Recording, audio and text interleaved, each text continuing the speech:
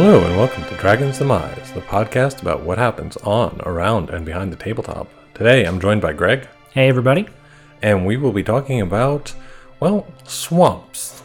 Yeah, everybody loves them. Yeah, at least according to Rec. Right. And we'll do a little bit of a deep dive into like the unusual things that you can do with swamps, the things that people don't usually think about. And I do want to clarify, we mean swamps as a setting for role-playing. Not like, we're not going to be advocating for actual people going out to actual swamps, because that's how you get eaten by crocodiles, and we don't need that on our conscience. Crocodiles, leeches, other such things. You don't really want to do that too much to yourself. Exactly. Strictly keep it at the tabletop, kids. Exactly. But in terms of tabletop, they're a lot of fun. Yes. But before we dive into that, let's go ahead and talk about what we've been playing. Yeah, so I'm going to start with something that might make you a little grumpy. We actually just finished up a game called Aristea, which was sent to us by a friend of ours, a viewer, sort of a regular viewer on our show. And it was amazing of him to send us this game. And it's really interesting. It's basically, the premise is there's like a combat sport league, and 2 teams of 4 are competing in a hexagonal arena to accomplish some objectives. So the scenario that we played, it was earning the most points by sort of maintaining control of a specific zone at the end of each round. But there's also like traditional capture the flag or kind of a more organized rotating objective control. But there's also just a lot of like trying to knock out your opponents.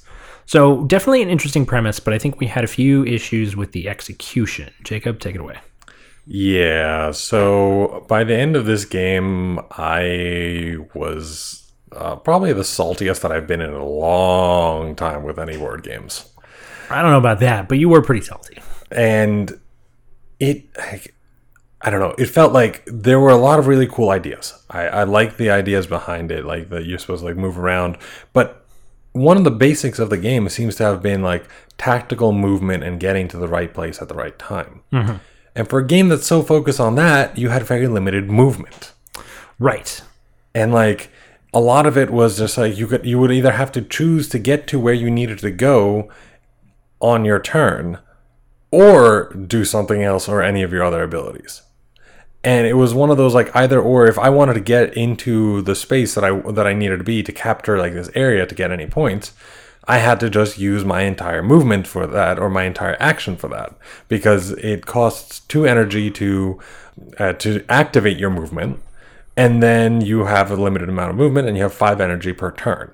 So if you want to do, let's say, a double move, you have to use 4 of your 5 energy, and there are very few abilities that cost 1. Mm-hmm.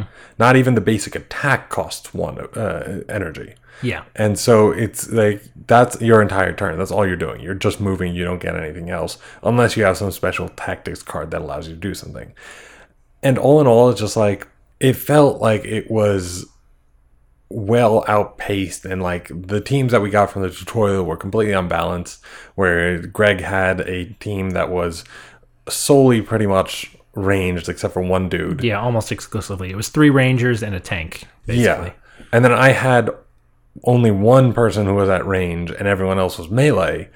And even then, like, all of my melee specialists, none of them could do anything to your tank, because he just had like abilities that were like, oh, I'm gonna stand next to you to prevent you from moving as easily. Boom. Like, well, unless you have this specific kind of die, you can't even prevent me from moving. Mm-hmm. Or like, if I wanted to try to attack you, you automatically already had 1 shield, where like most of the time, like that prevents 1 damage, and like the health was up to 5. So that's like, that's already like a large chunk of like damage prevention, even if like you were to roll nothing. Mm-hmm. And so all these different things, like, that the teams were unbalanced, it just wasn't working. I really did not enjoy it. Yeah, I mean, I won that game, so I enjoyed it a little better, and I also think I had less... I was playing the team that I felt like had the stronger tactical capabilities, so maybe that had something to do with it, and I know in future games, there's more of a back and forth. You almost... I didn't actually read the rules, but I imagine you draft your team from the available champions, so you have a little bit more of a chance to create something that's balanced, create something, even if it's not balanced, that you are interested in playing tactically. But in this, I certainly had what I felt like was a leg up. And also, one of the things that I think really just sort of sucked a lot of the enjoyment out of it for you was this almost snowballing, like win more ability, which is, so you draw additional tactics cards, which you're not required to play tactics cards in order to perform actions, but they give you extra stuff. They modify your abilities, or they increase your ability to defend, or sometimes they have unique effects in their own right, but generally they're advantageous to have. So you get an extra one of those every time you kill an enemy, and you get an extra one of those at the end of the turn if you earned points in that round, and it's much more likely that only one player earns points than that both players earn points.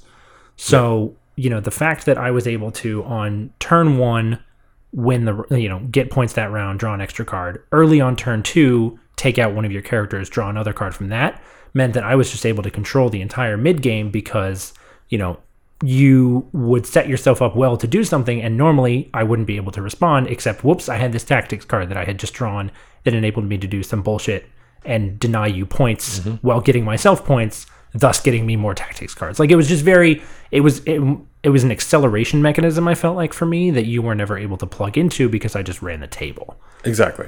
Yeah. But I mean, I think it has potential. I'm not usually one for this sort of tactical combat type of game, but I thought this was reasonably fast-paced, which I enjoyed. I think having more balanced teams would go a long way towards making it feel more balanced for both players.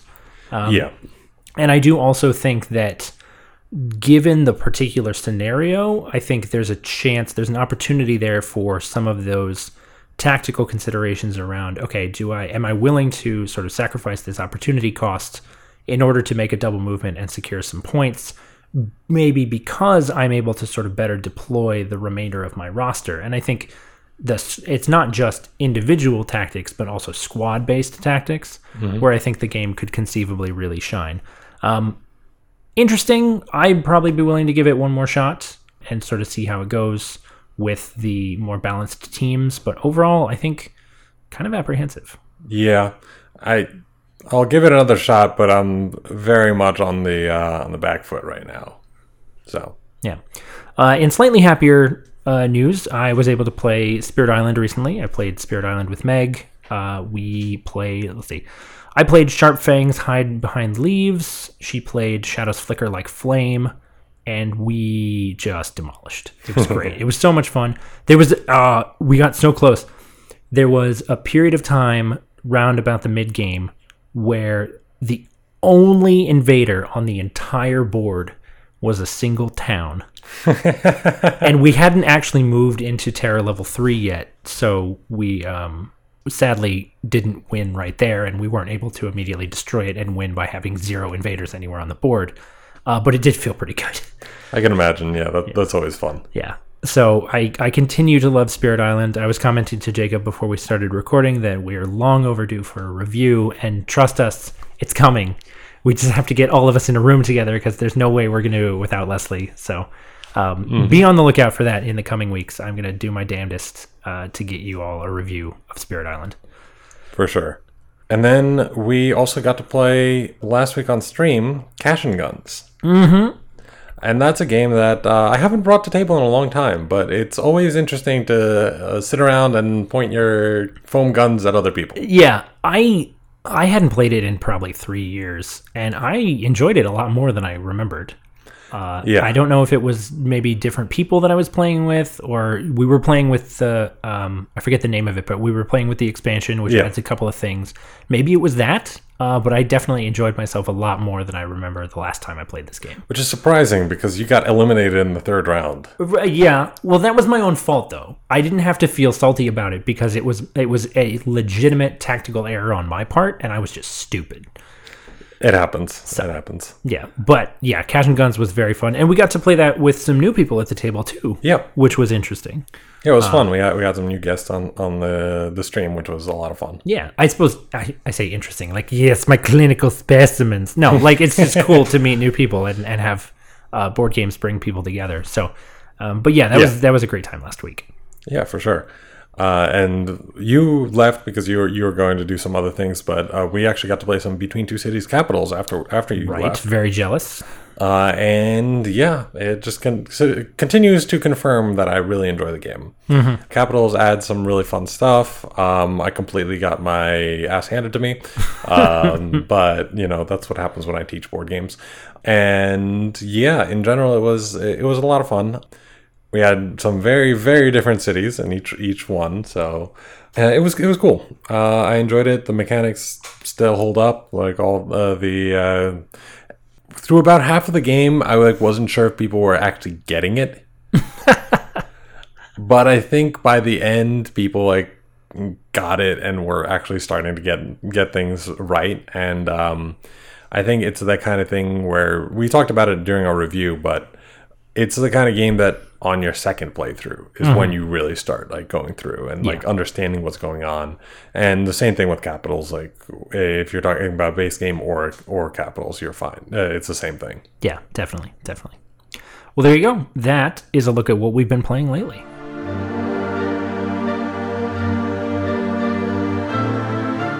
Welcome everyone to the swamp. And today we are talking about pretty much mostly in terms of Dungeons and Dragons. It's true. We're very Dungeons and Dragons centric. Exactly. That's the kind of things that I have the most books on. And I like other systems, but it's just the one I know the most. So in terms of high fantasy storytelling, I usually default to Dungeons and Dragons. Right. So when we give you an episode like this where we talk about how to use a certain setting in a different way, we tend to go back to Dungeons & Dragons and the types of monsters there. But this is, of course, something that you could use similar things in any setting. Right. This is just the mechanics that we are talking about. Exactly. So the point of this today's episode is really to talk about how a setting is not always used to its full potential when you just go with the cliche adventures that happen there.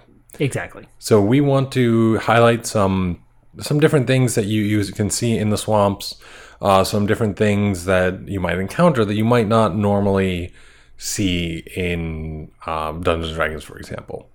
So, when you're in a swamp, normally, when you have an adventure in a swamp, you're going for, a short, foray into the swamp, and you're going there to beat up some hags or some trolls or something like that. And, they're cool, they're good and all, but that's just what you see so often that it can almost be overdone. But something that you don't see as often is an actual town in the middle of a swamp.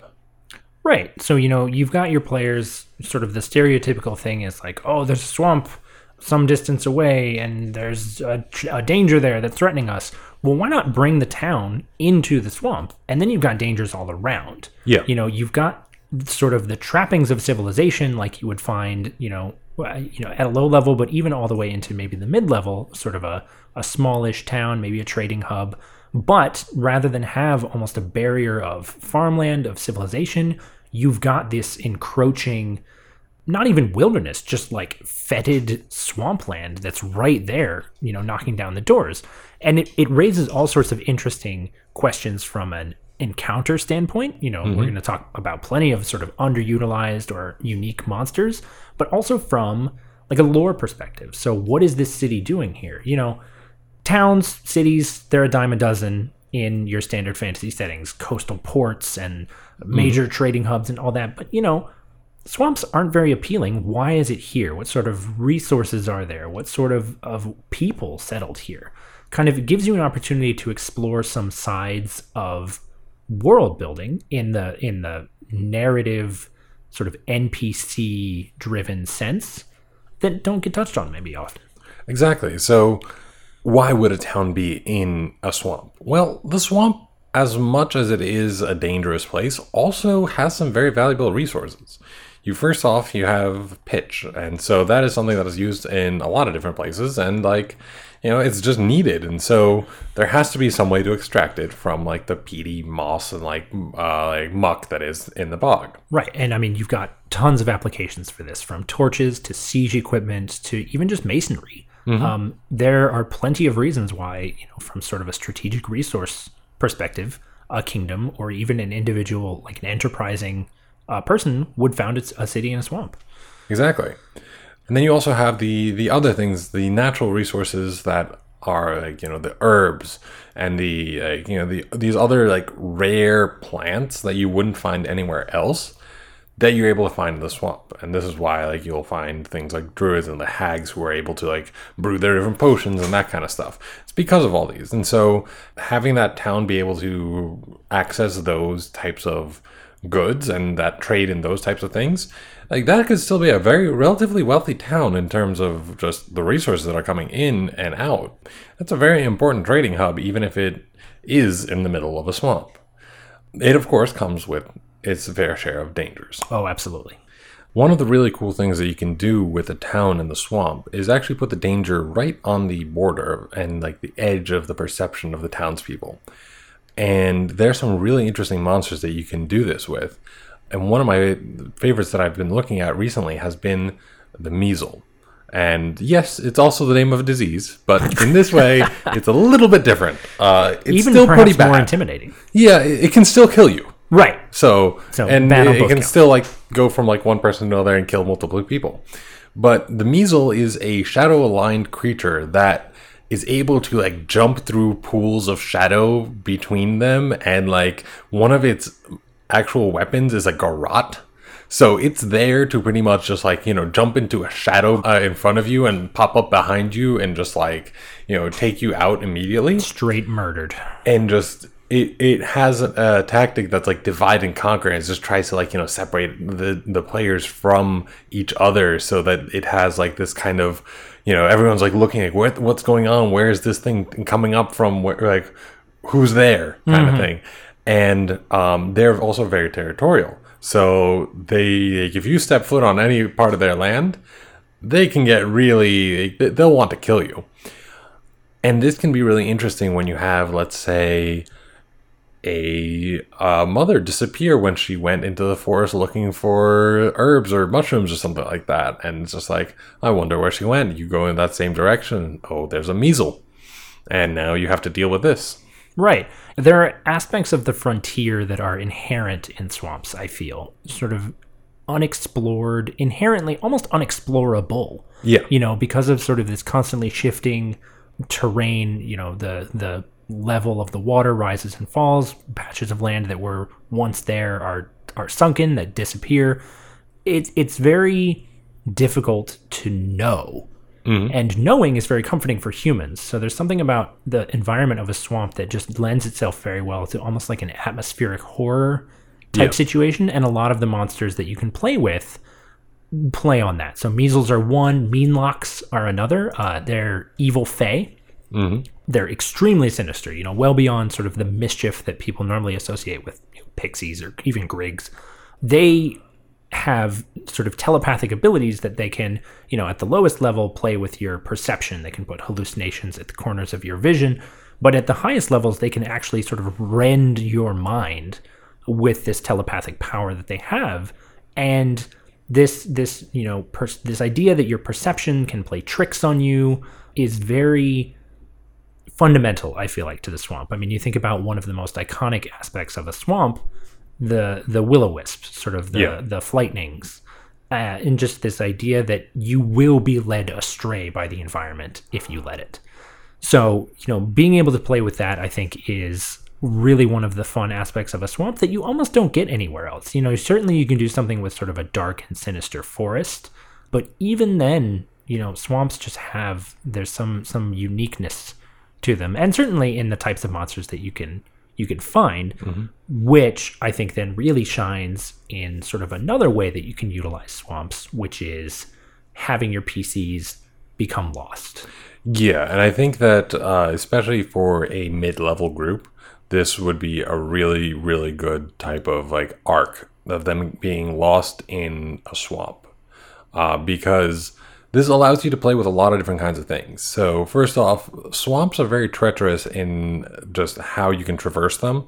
And if you don't have a guide, it's very difficult, and you can get stuck, you can get lost, you can step in something that will try to eat you or grab you or just pull you in general because it's quicksand or something like that.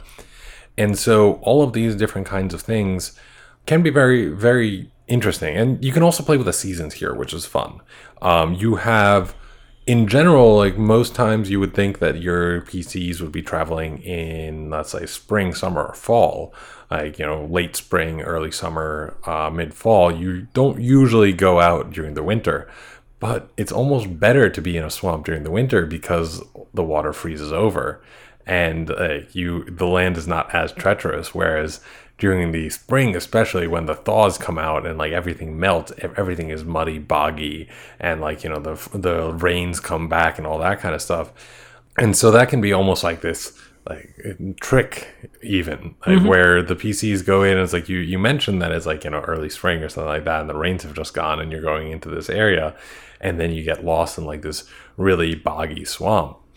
And while you're there, you encounter something like a froghemoth or something like that, where it's just like this giant frog-like creatures with tentacles and like a tongue that can like lash out and grab you and pretty much eat you.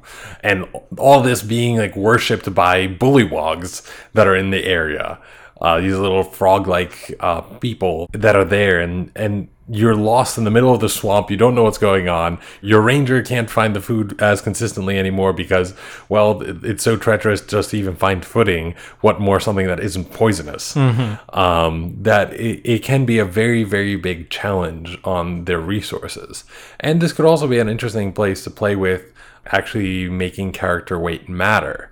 Because normally on a road, you're fine. Like it doesn't matter. Like, you're on a dirt road, you're on a paved road, whatever it is.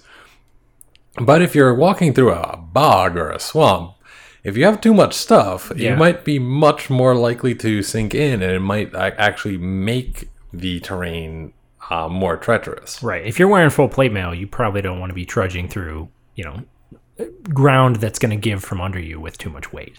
Exactly. Or like all these different types of things can really come into play when you're running this with different kinds of players. Yeah, exactly. Swamps are a really fascinating opportunity to play with a combination of factors that are just sort of disorienting in very mundane ways. So you've got the effects of seasons are maybe not quite what you would expect. You've got fog banks that can sort of just sort of permeate. Maybe I suppose it's mist in that context, but that can disorient travelers. Food is harder to come by. It's more difficult. The ground gives way from under you, and you take all these things. The food attacks back a lot more than usual. Yeah, more than usual, which is hopefully nothing. But so you've got all these things that are disorienting, but at the core of it, mundane. And then you combine that with something that's almost, Lovecraftian. You've got a froghemoth or an obelix, which is like this memory-eating ooze that was created by mind flayers, which is just, horrifying to think about. And, you can just encounter one of those oozing along the forest floor while you're trying to find berries that aren't going to kill you. So, it's this very... You can accidentally step in one of them. Right. Because it just looked like an ooze. Yeah, like it just looked like a puddle of sort of inky black swamp water. So, you've got this fascinating confluence of the mundane and the macabre, all of which can kill you. So it's a really good opportunity to explore some of those things.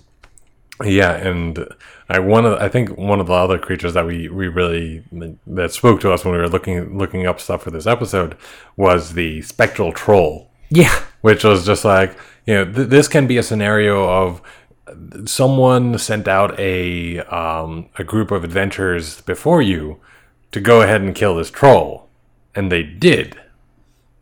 But now it's still there, and it's now a spectral troll, which is going to spectrally kick your ass. Yeah, mistakes were made with that one. And it's just like something that you wouldn't expect. And like you could just imagine this white spectral troll moving through the mists. Yeah. As you don't notice it as the fog banks roll in, and then all of a sudden you hit something, you look up and it's like a troll holding a club above your head, but it's like semi invulnerable. Yeah, don't use psychic damage to kill trolls. You want to avoid a spirit troll situation altogether. It's bad news bears. Exactly. But then at a certain point, like, yeah, okay, whatever. It's monster of the week. Like, your players get to be high enough level and they can just, they're dispatching stuff left and right. But that's where, at least in D&D, one of the really interesting aspects of the swamp comes into play, which is its very strong connection with Shadowfell. Yeah. The plane of shadow. So consistently, in terms of some of the ways that it's described, in terms of a lot of the monsters that are present, measles we mentioned previously are, created by shadow energy.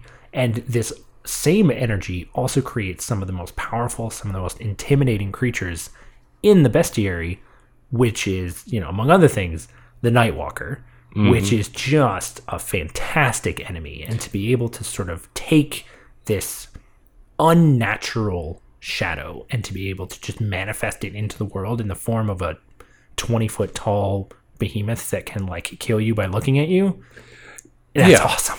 It is. It's pretty awesome, and it's interesting because, like, the Nightwalkers are almost even beyond the plane of shadow. They go all the way into the negative planes. But you can have other creatures like the Nagpa, like, sitting up in the swamp, and, like, it's like this deformed creature that used to be this wizard that tried to betray the Raven Queen, and then it, on its last gasp or something like that, it pulls from energy from the negative plane. And then it gets replaced by a Nightwalker. And then you have, like, this whole thing. It's like, those Nagpas are already pretty high level in general. But you add this extra thing coming on top of it. And it's just like, now you see, like, the Nagpa disappear, like, go out of existence. And instead, a tear in reality opens up. And these 5-foot-long hands extend and open it, drag it open, as, like, legs as big as you are tall, like, step out as this gangly black creature with horns, like, comes out to fuck you up. Yeah. I mean, it's literally, you ever seen Night on Bald Mountain? Yeah, it's literally Chernobog. That's what you're facing right now. Exactly. So, just the opportunity to bring out these extraordinarily powerful creatures that have even just sort of an inherent affinity for this environment is a really fantastic aspect of the swamp, which, you can get there in a couple of different ways. If you've had them start in this town and maybe they've stayed there the whole time, but also, it doesn't just have to be one and done. You can have them come from somewhere else and maybe, there's room for some sort of temple complex, ruins. Yeah. That are sort of lost at the center of this meandering swamp. And then, eventually they just come forth, they spew forth all of this negative shadow energy. So definitely lots of opportunities there. And, as much as we all love Tolkien-esque fantasy, we get bored sometimes of, noble humans and graceful elves and surly dwarves. Like, we just want to have something that's a little bit different pace. And so maybe the swamp is it. Mm-hmm. Yeah. I highly recommend trying out the swamp as a setting in your next D&D campaign. And I hope that you guys enjoyed our little deep dive into, like, the lesser thought about aspect of swamp lore and creatures and the like in at least the D&D universe. Let us know if you have any other settings that you'd like us to do deep dives on. I think that this is a lot of fun. It's fun for us to look up different kinds of monsters and things like that in the lore and, like, what can be done with them. So we'd love to do more of these when we can. But for now, that's a quick peek about how our minds dove into the swamp.